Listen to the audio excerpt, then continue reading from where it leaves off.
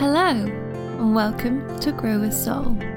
I'm Kate Ferris, a coach, writer, hiker, and recovering high achiever, and this is a Work in Life podcast. Join me for discussions and musings about how our work can be a small and magical part of a bigger, more meaningful life.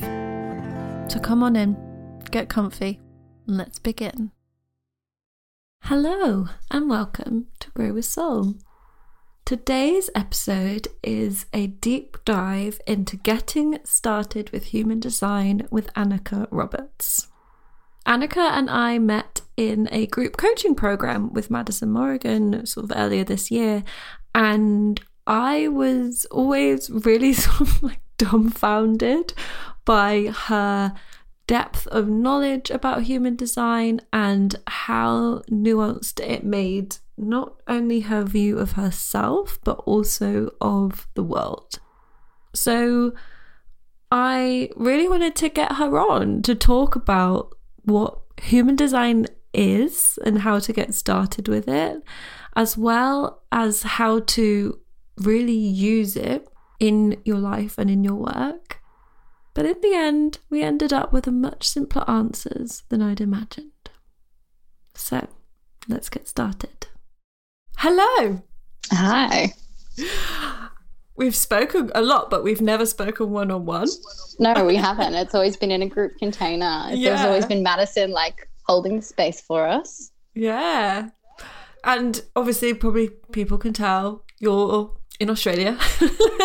So it's like this very nice dynamic where it's like your nighttime and my first thing in the morning, which I think is always interesting, like the different energies that brings. Yes, I'm at the end of my day. Mm-hmm. So who are you?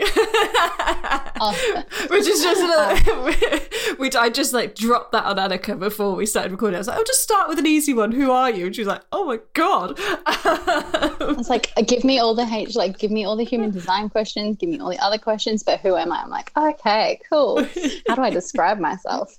But who am I? I am a guide. I am cafe owner. I am human design nerd. I am a whole bunch of things, wear a whole bunch of hats and hold a whole lot of identities, but really I am a human being navigating small decisions step by step in this world to try and become my most potent self. But yeah, some of the other hats: entrepreneur, business owner, guide, mentor, wife, dog mum.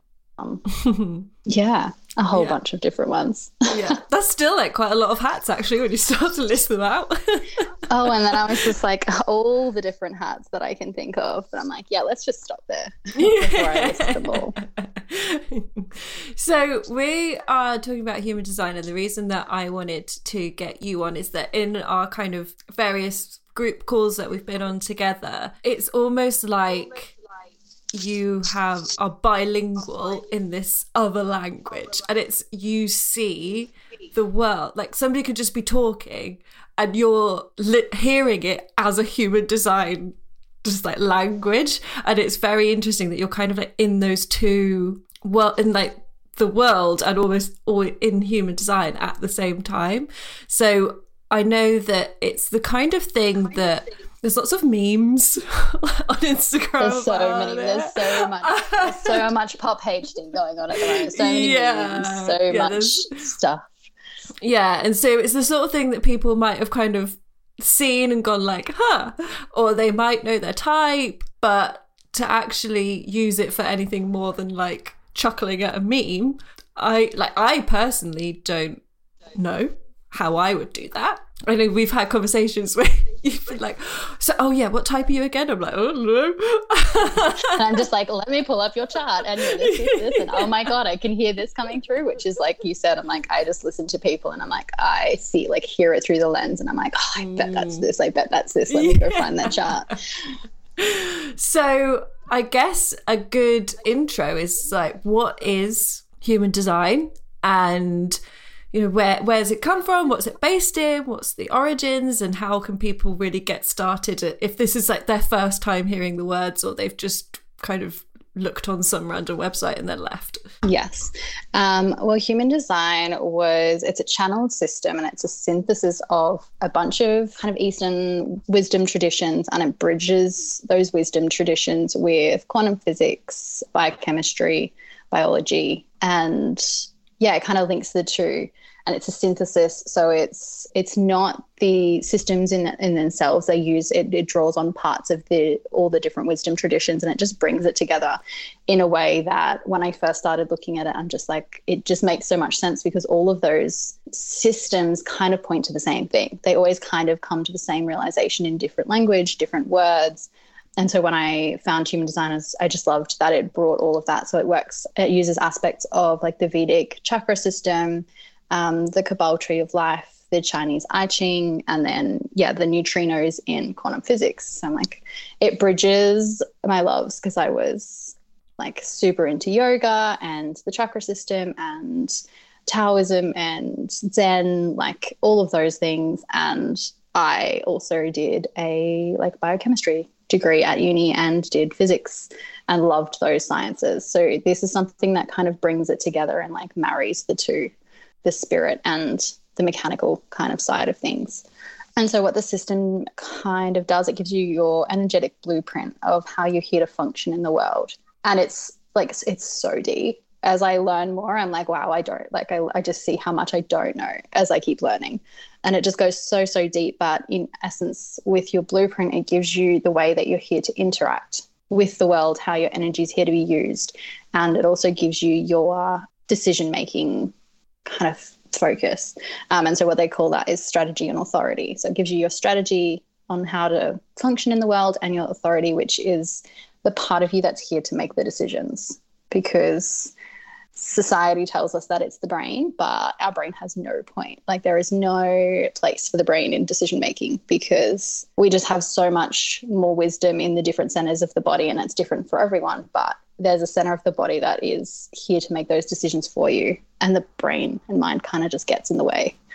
Okay, yeah. I think it's really nice to outsource that authority to somewhere else as well, and I think it's all things that, like what you're saying, is things that we know, but like you say, we've kind of been conditioned. Like, we know that our brains are just like getting in the way. Yeah, exactly. And yet it's very hard when you don't have an alternative. It becomes your thing that you always default back to, even when you're trying to, or you're conscious that it's not the most helpful. Yeah, and that's the thing. It's like in human design, the brain is supposed to be the passenger. So it's called passenger consciousness, and it's here for the ride. It's here to look at all the inspiring things and like research, become like an outer authority for other people. But the brain is just never here to make our own decisions. And I kind of loved that, because like you said, it's one of the reasons why I love human design so much, is because it gives me a language to explain what I'm doing. Like, it gives me a language and a system or an explanation for all the different things that I kind of do that are outside the norm. And I've, for like, not so much now, but like for years in the past, I was on the trajectory, uni, marriage, house, kids, business, blah, blah, blah. Like, that was my plan. And sort of but it was always squashing the things that I really wanted. And so the brain gets in the way, saying, this is how it should be. This is what we should be doing. This is how life should be. And with human design, it gives you this language and this kind of explanation to like follow your actual, like, whether it's, whatever center it is, whatever, wherever your authority lives, but it's like following your individuated choice so that you can become the most sort of unique, potent version of yourself, which I just love, because like, we're not here to all live the same lives. And human design really gives like that language to it. Because the more I learned, I was just, when you learn something about yourself, a lot of it is like stuff that's just nice to know that you can't really do anything with, because if you're living your strategy and authority, it just happens automatically. Like, it's not something you can make happen. It's just something that, you have a tendency to do already, or something you kind of knew that's how you're inclined to, live your life. And it just gives you this explanation and this language as to what's going on. which I just found really comforting because it gives you like a permission slip almost to like discard that societal conditioning. See, that's interesting as well. And something that was coming up as you were talking is that probably people may have done like a Myers-Briggs test in the past or like the Enneagram and all that kind of thing.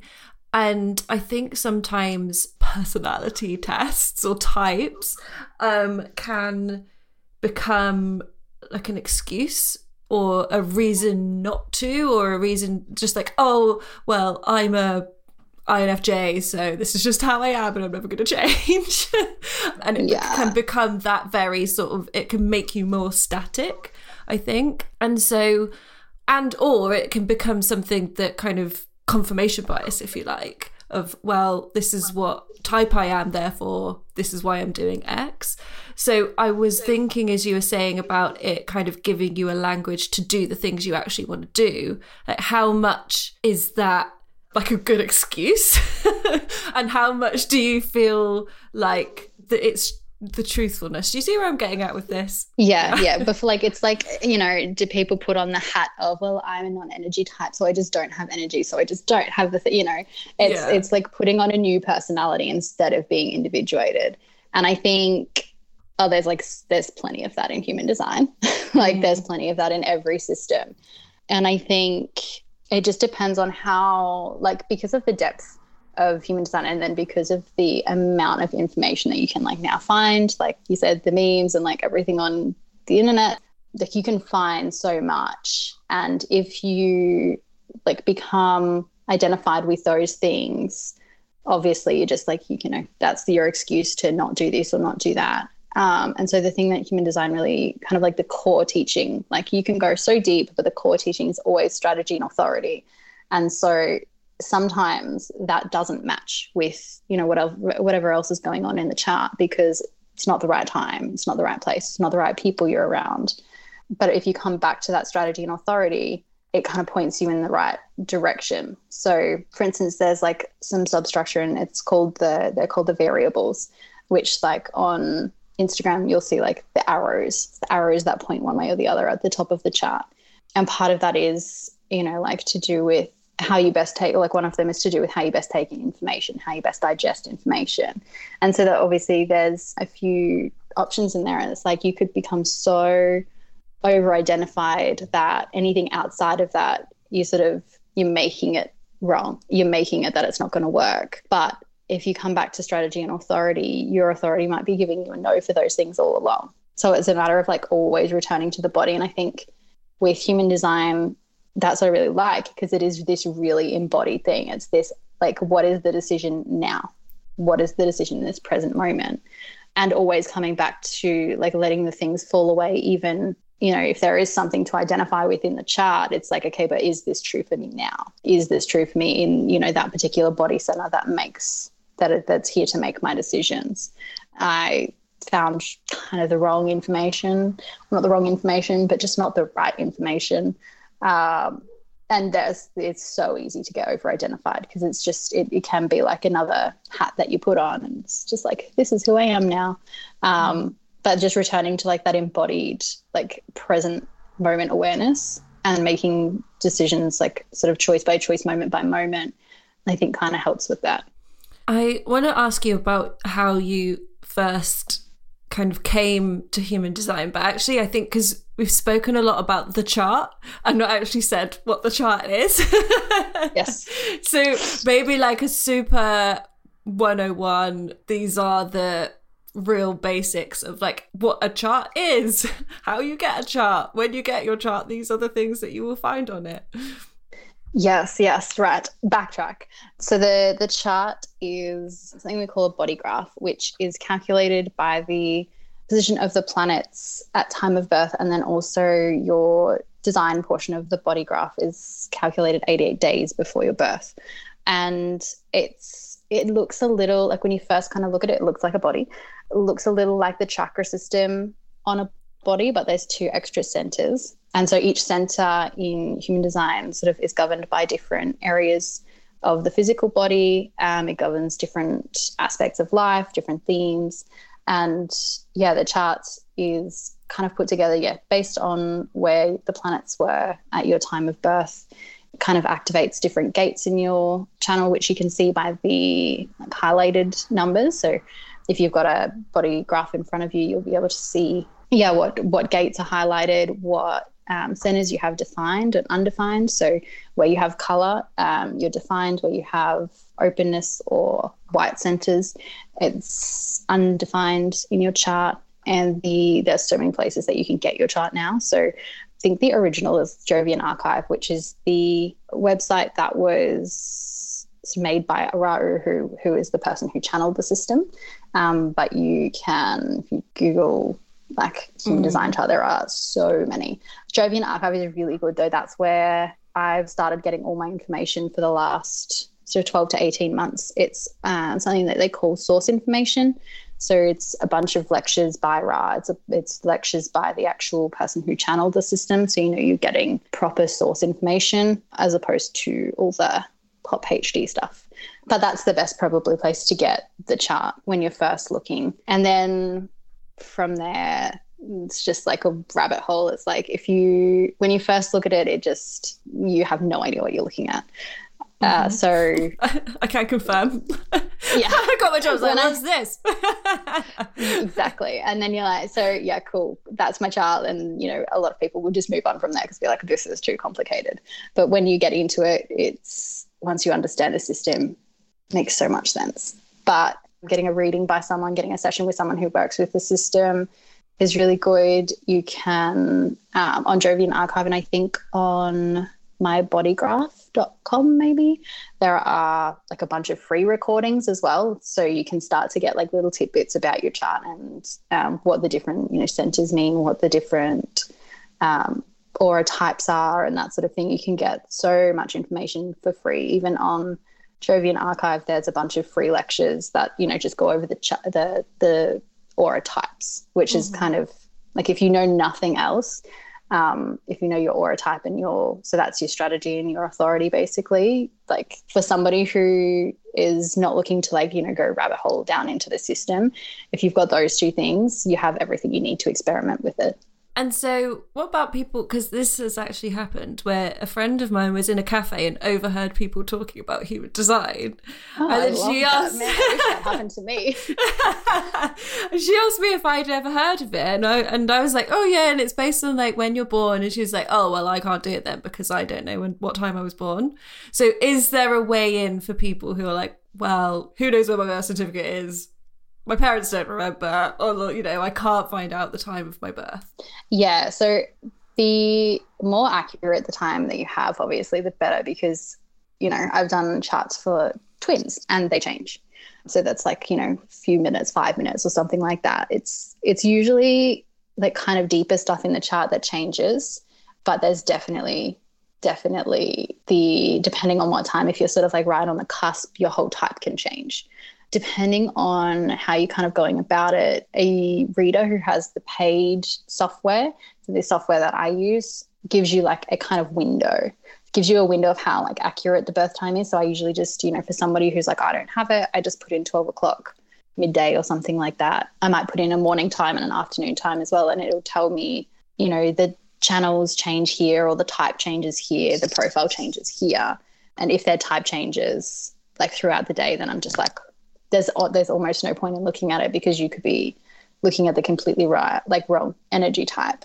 But if you kind of pop in a 6 a.m., a 12 p.m. and a 6 p.m. sort of time, and the type doesn't change, that at least kind of gives you something to work with, because, it still at least gives you your strategy.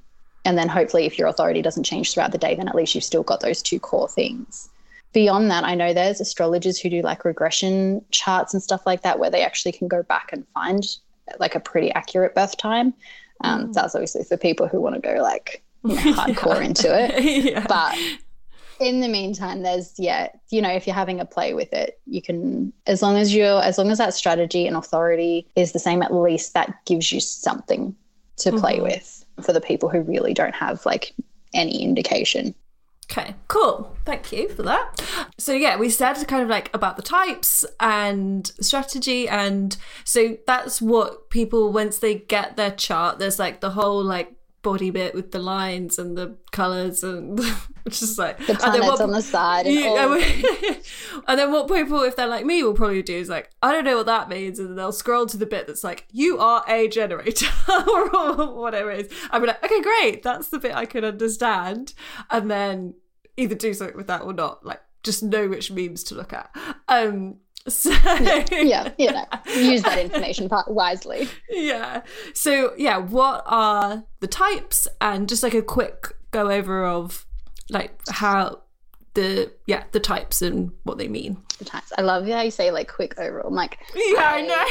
I was like, I heard like a projector that I've worked with personally in like a mentor kind of thing. She was my mentor. Sam Sagar, I remember her saying there is never a quick conversation in human design. And I'm like, so I will try and be concise. But there's 4 major types, which are generators, reflectors, manifestors, and projectors. And then there's a subtype in the generator category, which is called a manifesting generator. But for like the aura type, there's 4 types for that purpose.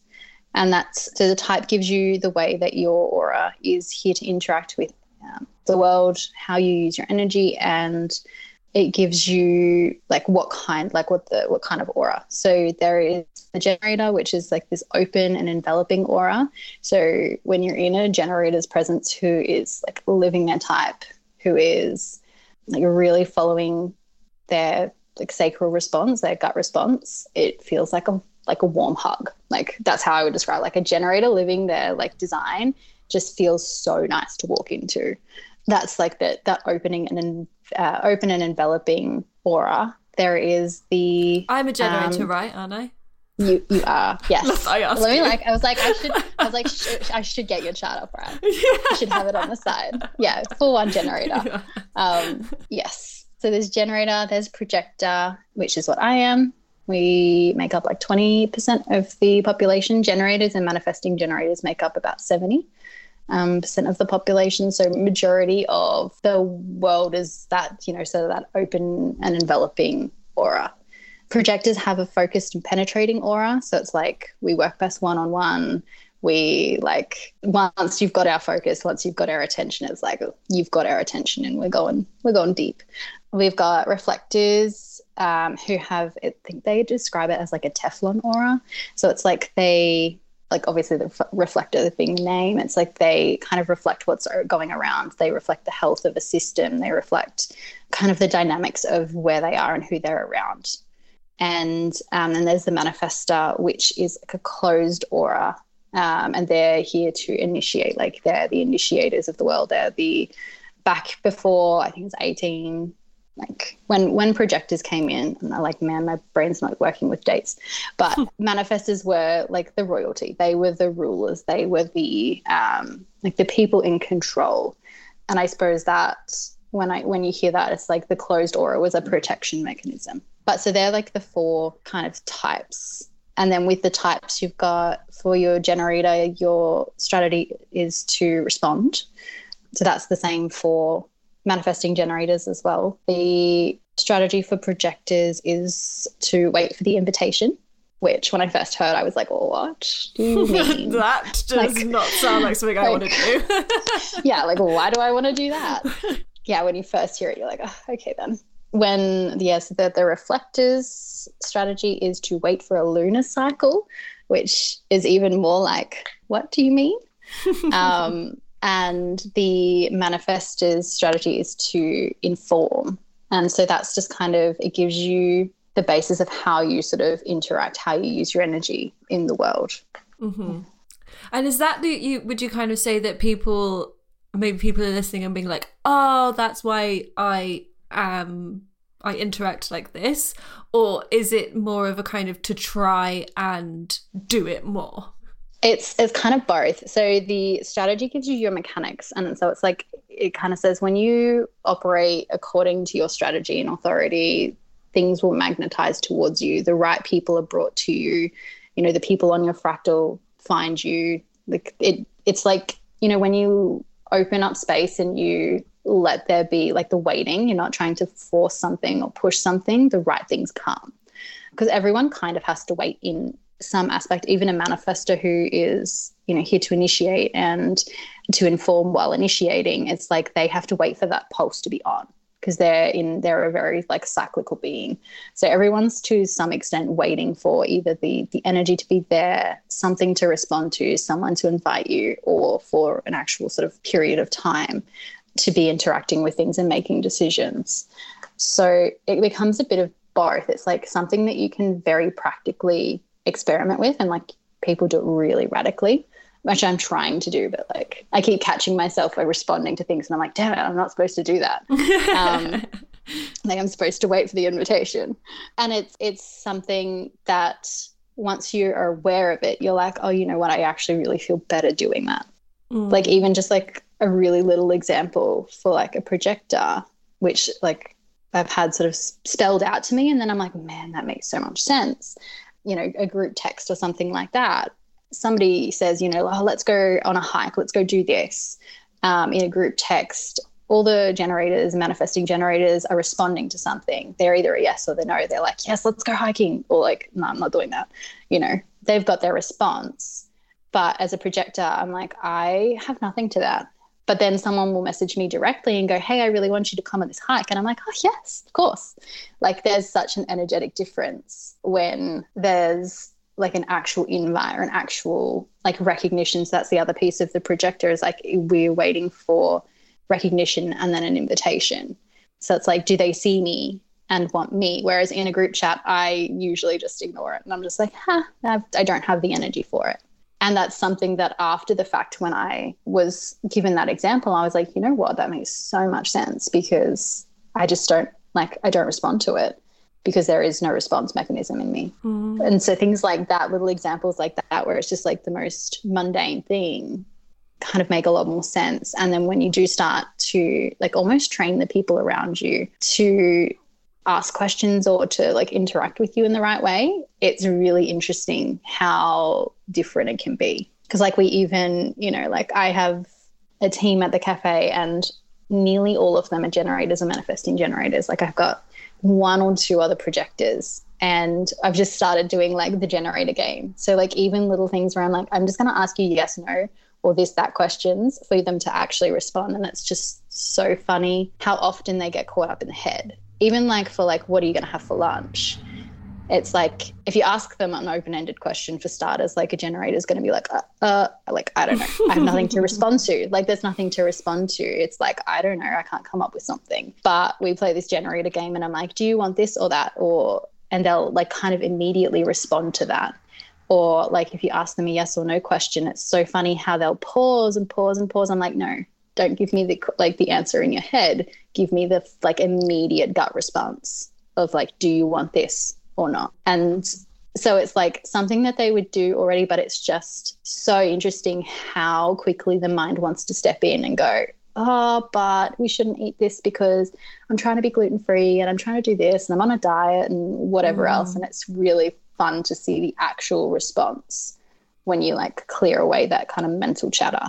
Yeah, I really relate to that as well, of that kind of like when you do get asked that question, you immediately like no, and then it like passes up and then goes through like a social conditioning mill of like, oh, but I shouldn't say that because then I'm going to be too much, and oh, but I don't want to like impose my will on people. And then you just like, yeah, that pause happens while the messaging goes up from your body and into your mind and then comes out of your mouth. And then like the whole time your body's going, but that's not what we wanted to say. Yeah. Like, and that's the thing, and that's where I'm like, I think human design gives such a practical thing, because it's like how aware can you be of how many times a day you actually go, you know, for a generator, a manifesting generator, it's like how many times do you actually cross that response? Like how many times I did this with a friend she asked me about the system and I'm like, yes, and you know, love it when people around me ask me about the system. But she is a manifesting generator, and I'm like, you know, just go through a day and see how many times you say no when you mean yes, or yes when you mean no. And like it's just even like an awareness thing. It's like you can't, you know, not that you can't, you can be super radical with it, but, you know, generally in our jobs or in our lives or in, you know, with people, you're sometimes going to make a decision that crosses your response. But it's just interesting to be aware of like how many times you actually do that in a day, and could I listen to myself a little bit more? Like, it's like, in Madison's term, it's like, what's 1% more? You know, could I like listen to that response 1% more each day and slowly get to, you know, a place where I'm actually making decisions as myself and not running it up through that whole mental processing system and spitting out this answer that is, you know, like two truths and a lie. Like it's just this, you know, spitting out this thing that's just not actually what you wanted to do. Yeah, and I love what you said, like, about the group text example as well, because that's something I like super can't relate to. But I think it's helpful to be like, oh, yeah, other people don't think about the world the way I think about the world and experience it in that way. And just that, yeah, there's these different needs and ways of communicating and being. Yeah, and I think that's one of the biggest things that I take away from human design too, is like this self-acceptance, but also then a compassion for all the people around me. Because the more charts I look at, the more I'm like, I've seen charts that have the same definition as me. So just, you know, two centers defined, the same channel. And then we still have like all the substructure is different. Like there's still so many differences in the chart. It's like, even with a chart so similar, we're still geared to make, you know, decisions based off different things and communicate slightly different. And so it just like the more charts I look at, I'm like, of course we don't function the same. Of course we don't all fit into the same school system. Of course, you know, like I can't expect all the people on my team to work the same way or learn the same way, because like it just like harbors this really like deep compassion to how different we actually all are supposed to be. And then kind of a sadness in that, like, we don't realize that, we don't recognize that. And we even sort of, you know, we squish ourselves into these little boxes when there's just such a like differentiated version of yourself that's like just like screaming to be expressed. Yeah, I'm like, oh. I was just going to say, like, even like as an employer, because I have all my employees' charts, I even just look at that and I'm just like blown away at how different, how, you know, the different combinations and how you can then, and this is the part where I'm like, it gives a language to what you're already doing, because I'll watch them go about their day and I'll watch them as a team and I'll, you know, watch little different bits and pieces and I'm just like, oh, I can see your, you know, this and that, or I can see, you know, the people with a defined route versus the people without a defined route. Like we make coffee, so it's like fast paced, lively, and I'm like, a defined route person can handle the pressure. They're fine. Like, but putting an undefined route person on the coffee machine when it's busy as like when you're having to move so quickly and there's this like external pressure of obviously the customers are standing there and looking at their watches and like there's this real external pressure, and I'm like, I can see the differences in the way just that center like shows up in, you know, a mundane situation like that. And like to be able to use that and then sort of play to everyone's strengths as opposed to trying to, you know, force people into positions that they're just not built for, is really like it. That's one of like the ways I like to actually see it, you know, used in real life. Yeah. So we know we are a generator. We know we should be responding, and that's our strategy. Yes. Correct? Yes, so that is a strategy. The second part of that is the authority. That's on the chart. It is on the chart. Yeah. So usually what's on your chart, you've got your type, your strategy, you've got your signature and your not self theme, which is linked to what type you are. So for a generator, strategy to respond, signature is satisfaction, and not self theme is frustration. So they're like the two signposts of, you know, satisfaction. Yes, I followed my response mechanism. Frustration, I fucking crossed it. Oh, sorry. That's okay. This will be an explicitly labelled episode. My bad. It's fine. It's fine. and so like frustration is your signpost that, you know, you've crossed your sacral response. And then normally after that, you should have your authority listed. And so for 50% of the population, or roughly 50%, it's going to be emotional, because that is the strongest sense, the most powerful center in the body at the moment. And it kind of changes throughout, you know, evolution. You know, we started off being like splenic beings. So it's like instincts, fight or flight, you know, are we going to survive? It had to be this really like heightened thing. Then we went up into the mind being the awareness center. And now we're in the solar plexus, which is, you know, the emotional awareness and emotional attunement and that sort of thing. So 50% of people will automatically have their authority as emotional. And then it sort of goes dependent on what centers you have defined that determines your authority. So you've got your 50% being emotional, and then I don't know the percentages, but the next one then is sacral. And so that's, you know, so the other half of your generator types will either be emotional or sacral. Beyond that, you can have your spleen as your authority, you can have ego, you can have your G center, and then you can have what's called like no inner authority. And that is something like a sounding board where you verbalize and you have to either soundboard with someone, hear your own voice, or for the reflector, it's waiting the actual 28-day cycle. And my best friend, so one of the, like, there's reflectors are like 1% of the population, and my best friend is a reflector. So like the second chart or third chart I ever saw was a reflector, and I'm like, oh my God. And it's really interesting to see how like there's just not a lot of information, and it's a very vague, like just because there are so few people, there's like, you know, we learn through stories, we learn through, you know, externalizing our experience, and then, you know, integrating and learning new things about how other people experience something. So there's just, there's so little about that authority, but that's classed as like having no inner authority. And that should always be, your authority should always be written on the chart. And so that you then are using that to kind of drive you towards your signature and avoid your frustration. Is that the word? Yeah, your not self.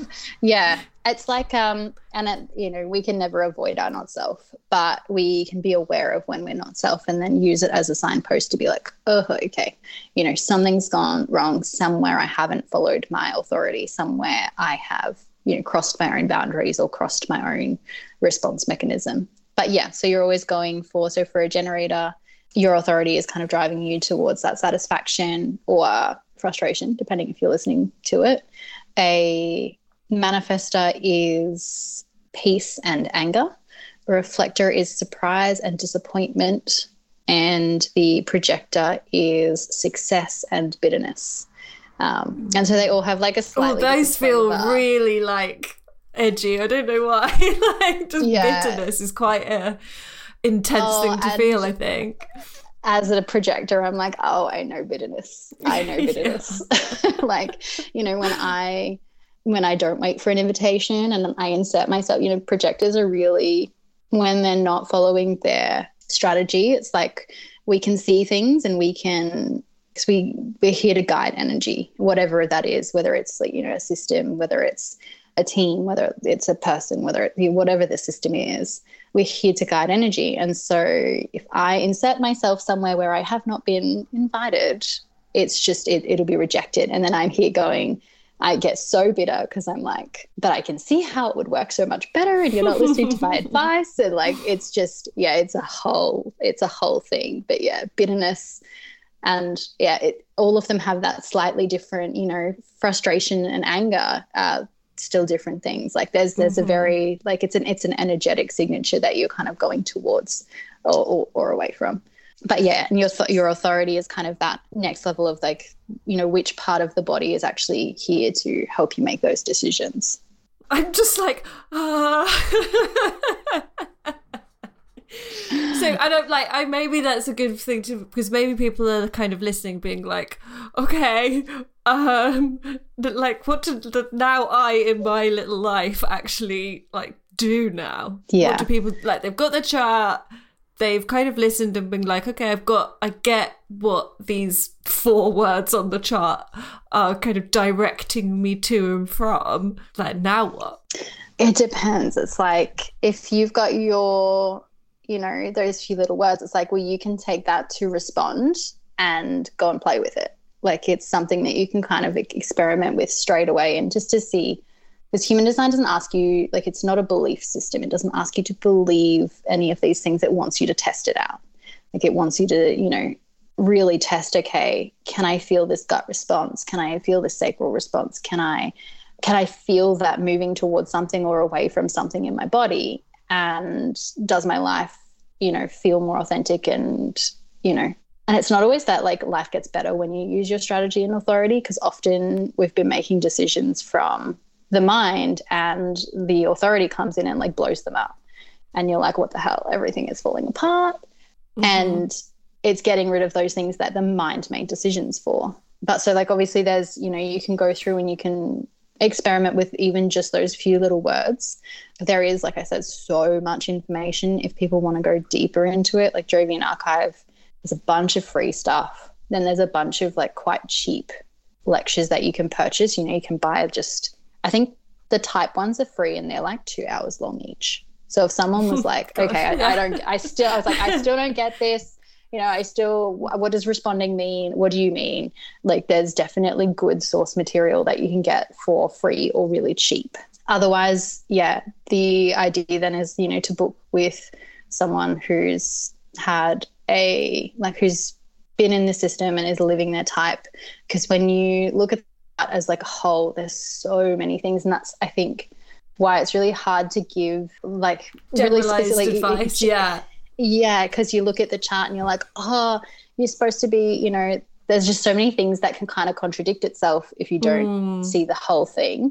So I'm really wary about being like giving some sort of generalized advice. And that's because it's the whole point. It's like, we're supposed to be so different. And it's like, if you can get someone who knows what they're looking at to guide you through that, that's where you're going to kind of get, like, I suppose, the best introduction to how to use the system in your actual life. Otherwise, there's, like I said, Jovian Archive. But it's really just about, like, it's that strategy and authority, and it's like experimenting with it. It's like, I can use an example from my life that I just did in the last few days, because I'm still like, it's just like a lifelong thing. Because we can be like, oh, yeah, I'm really in my strategy and I've been waiting for all these invitations, and then something comes up and I act too quickly and I'm like, oh, damn, there's the bitterness because it didn't wait. You know, like, it doesn't, just because you do it a couple of times doesn't mean that that you're properly living it. But, like, an example, you know, super mundane first world problem example, I'm picking where to go for my holiday. And I'm like, this place or that place. And I don't have a response. So I'm just like, and because it's not involving, so projectors with the waiting for an invitation, things that don't necessarily involve the energetics of others don't necessarily need an explicit invitation. So then I lean on my authority to make the decision. So, because I'm going by myself. And so my authority is self-projected, which is I talk and talk and talk until I can hear the difference. Like, I can hear the answer in my voice. And it's often really clear for people around me as well when I've made my decision, because they're like, you keep talking about this, or your voice lights up when you're talking about this versus that. Like, so I spent like 5 days talking to literally everyone around me about these different, you know, decisions. And I can feel my mind going, okay, well, this one's cheaper, this one's closer, this one's less travel, you know, doing all the reasons, like the logical reasons. The mind is doing all the things, doing its whole process of trying to make a decision. And it's like, I was very aware of that process happening, and I'm like, I'm not going to make a decision that way. I refused. I was like, I'm not going to make a decision based on any of these reasons. So it took I've been kind of sitting on it for like a month or so, but it took once I decided, okay, yeah, we're looking at this again. And it took 5 days for me to finally come to a point where it's like, well, I was just talking about one place, and I was just like, you could hear the change in my voice. Like, everyone's like, you know, my mum is like, you're going to Paris, aren't you? And I'm like, yes, I'm going to Paris. But it's like that. So that was my authority. that I then used, you know, because obviously I didn't need the invitation for this particular instance. It's like that authority. It's like I couldn't make a decision until there was that change. And so, you know, using it for little things like that.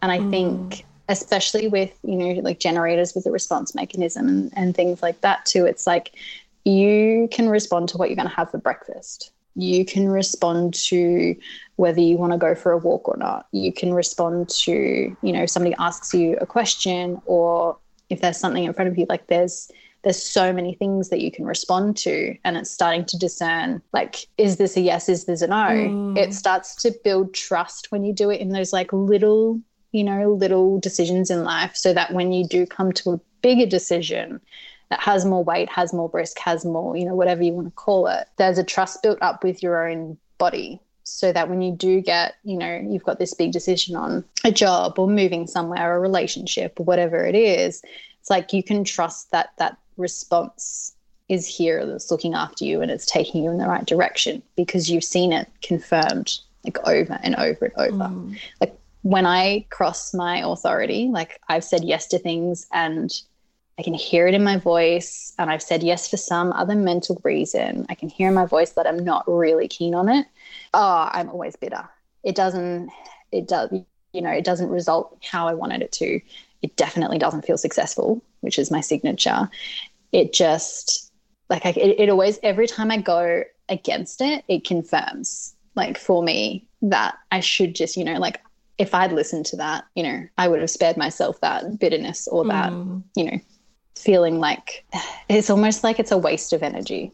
Like it's almost like I've just wasted my energy on things like that when I've crossed my own authority. Yeah, that's really interesting, because I'm like using a holiday example again. I know that if I'm like thinking of different places and then I plug in the dates to like the website, and then it's like sold out for certain days, and then that gives me the thing to respond to, where I'm just like, either I'm like, okay, well, I don't really care that it's sold out, or I'm like, oh my god, it's sold out, I really want to go here.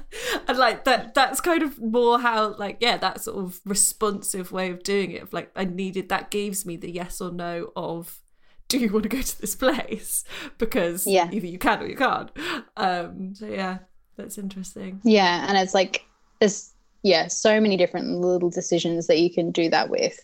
And yeah, I like I said, even with, you know, my staff, and I'm like, do you want this or that for lunch? And you're thinking of those little things so that they start, it's like a muscle, like, and because we've been trained for, you know, most of us our entire lives to not follow it.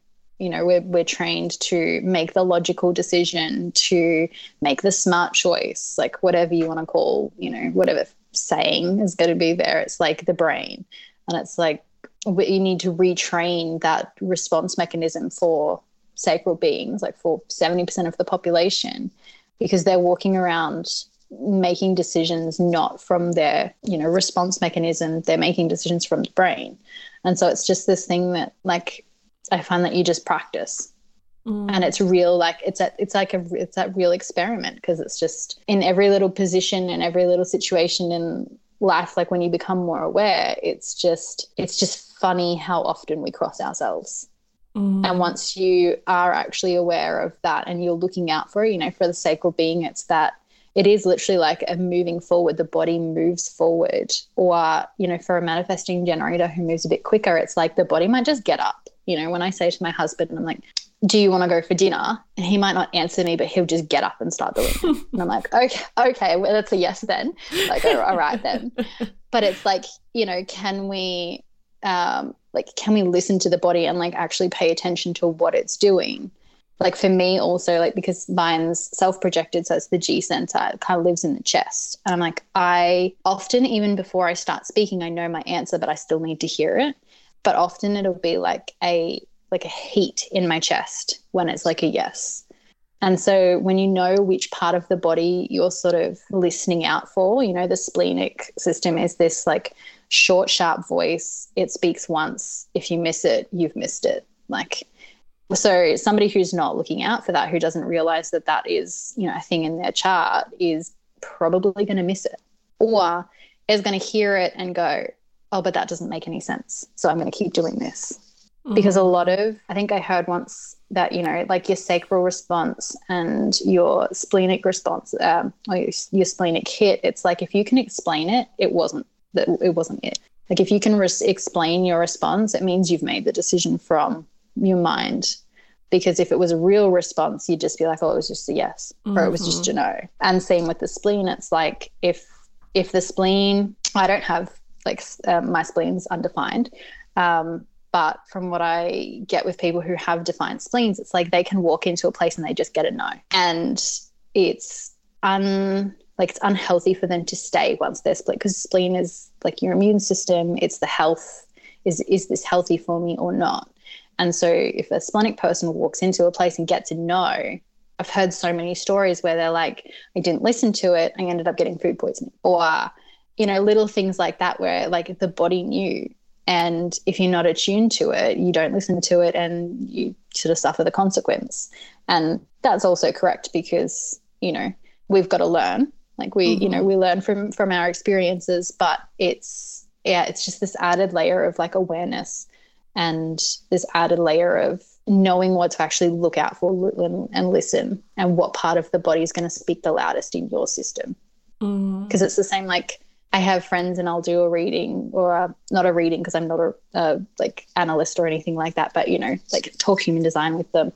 And she's like, oh, but what do you mean you don't have a sacral response? And so like all the, you know, even the advice in like the wellness world or the spiritual world, and it's like, follow your gut, you know, your gut response or your gut instinct, or follow, you know, your intuition. And it's like, well, I don't have my sacral center and I don't have my spleen defined. So I can't rely on those being a consistent voice. Like it doesn't mean that I don't have them at all, but it's just like it's not a consistent voice in my system that I can rely on. And so all that homogenized advice, even in the, you know, spiritual world, is still not going to work for me. And so it's just, you know. And which is great because you know it's not, but that how many people out there are like, there's something wrong with me because I can't listen to my gut.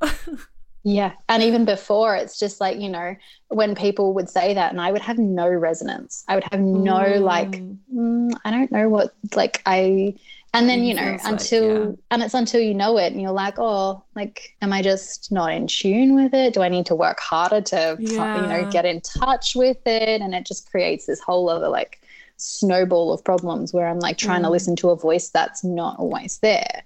And, you know, if I tried to make a decision based on that, it would probably take me down the complete wrong path because that's not how my body's supposed to work. Yeah. Okay, this is, and as you're talking, I was really thinking like how interesting the way that I've kind of set up these questions, which are quite brain-led in terms of like, okay, so we've got the things, how do we use it and like do it properly? Whereas actually it's like, as always, it's the stripping away all of that, which is like our nature, I think, to be like, okay, I've got this chart and now I need to study it with my brain and use my brain to come up with a way to use it. And actually and what it is to just like, I'm not going to try to use it in inverted commas. I'm just going to like sink into my body. Yeah. And that's like sink into your body. Oh, like that sounds like exactly what we do with it. It's that embodied awareness, because it's not like another thing that you can be like, tick and flick, I responded today. You know, you can, you know, add to the list and go, you know, done. But it's like bringing the awareness back and building trust with your own body and seeing whether that actually leads you towards things, you know, as a generator, when they're, you know, I know some generators who are like, they are properly responding. Like they are so in their response mechanism, and you can see like all these different opportunities coming to them, and it's just these things that you couldn't dream up. And if she, you know, or if they'd gone out and tried to push or force, or it's this thing with like generators and manigens in particular, it's just like, if I like, there's almost a FOMO of waiting for something to respond to. If I say no to something, is something else going to come? I'm sorry, Alex is laughing because I just made the biggest face. Yeah, and that's the thing. It's like this, you know, there's no trust in our own nature. It's like a projector who doesn't want to wait for the invitation. But if I think back at my life and I look at the things I've tried to initiate, and they just fall flat on their face. Like they literally just fall flat on their face. Whereas the cafe, I was invited into that, and it's been a massive success. Even like human design, I was invited into that system.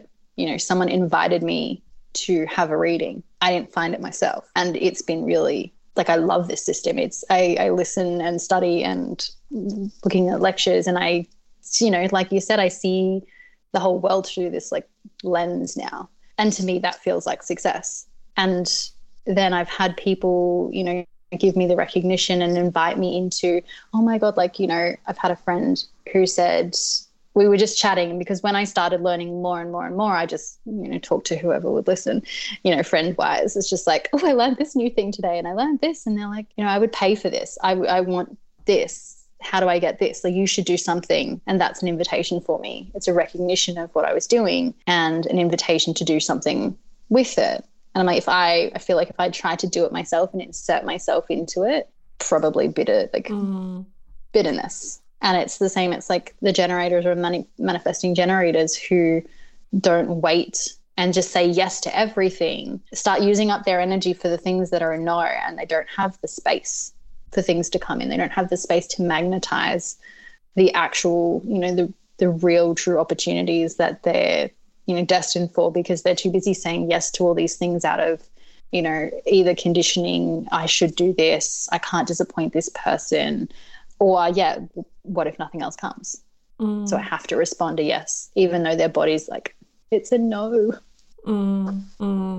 Yeah, I'm literally here like, oh, because it is like, and you kind of rethink or think that kind of very sort of, I don't want to say hustle culture, but this kind of thing of like, you just have to, you know, do the thing, you know, just go do the thing. And actually, I can't do the things. I need to respond. Yeah, it's like the whole, like the hustle culture is like, to an extent, for manifestors who can have the idea and do the thing, but like they're still waiting for their natural cycle. So it's like kind of, but not. And then I find like people who have a defined ego, like they also have this willpower. They have this willpower to go and get the thing done. So they have the energy to get the thing done.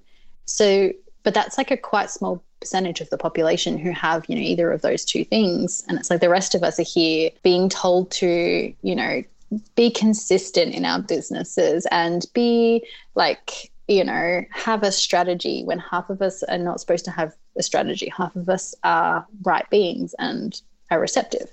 So it's like there's just so many parts of the chart where, you know, we're being told to be successful, we have to do this, this, and this, especially like in the business world. It's like an example with the cafe. It's like my brain used to tell me I need to stay open till 5. I'll get all the customers, blah, blah, blah. I need to have long opening hours because I need to please everyone and be open for everyone. And like my body doesn't want to work after 2 o'clock. It really doesn't. Part of my, you know, in my substructure and stuff, it's like I work best in the mornings and during the day. And it's like once I hit 2 o'clock, I'm like, I'm done. And I've probably, you know, overworked my sacral a little bit being around everyone. And yeah, I'm just like, I turn into a blob. And so I'm like, I changed the opening hours of the cafe down from 5 to like 1:30. And we make the same amount of money. And it's like, if I had just listened to that earlier, I could have, like, you know, had listened saved to my body. Saved a lot of bitterness. Like, saved a lot of, and that is it. Like, cause I'd be bitter because I'm there at 5 o'clock and there's been no customers, but I'm here because I've got to clean up and, you know, all the things. And, you know, I stayed open because I had to stay open for the people, and like one person came. And it's like, yeah, I'm going to be super bitter because my energy and my body is like, we don't work after 2, you know. And in the business world, or in the, you know, I always kind of joke, and I'm like, I would be a business coach's worst nightmare, because they would be like, this is how we do it. And I'd be like, no, I'm not doing that.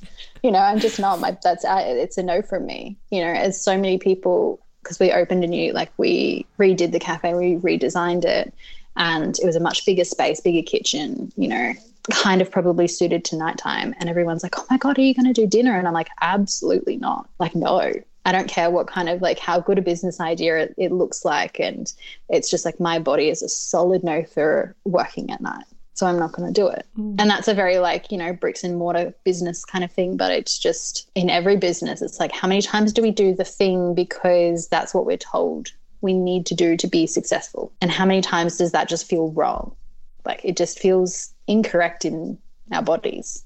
And it's like, well, there's a reason for that. And that's where, like, that's that thing again where human design gives me the language to go, no, this is why I can't have a strategy.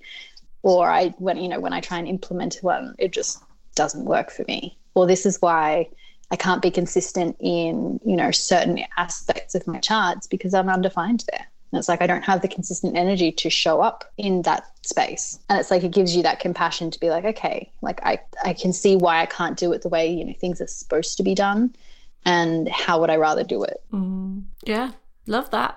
That feels like a nice like little wrap up to leave. Unless have you got anything else? Well, I mean, I know you've got anything else to say about human design, but is there anything that you feel like is something that people definitely need to take with them, or have they got enough? I mean, again, it's just like strategy and authority. It's like a strategy on authority and, you know, that self-acceptance piece. It's like there's the goal of, not that there's not even a goal, like, but that's the whole point of the system, is to be yourself and to love who you are while being yourself. And so it's just, strategy and authority and loving who you are without trying to squeeze yourself into a box. And to not get sucked into the pop HD that's going on on social media. Ignore the memes. Well, the memes are hilarious, but the ones that tell you, the ones that, you know, are trying to create, you know, more, like we said, you know, a persona or a this that you have to put on. Ignore those ones. Okay, so if people want to come and find your non-meme account, where are the best places for them to come and talk to you or just connect with you and find out more? I am Witch in the Hut, which has a story, but I am Witch in the Hut on Instagram, and my website is also just Witch in the Hut. And you won't find any like teaching or anything like that. I'm a fourth line.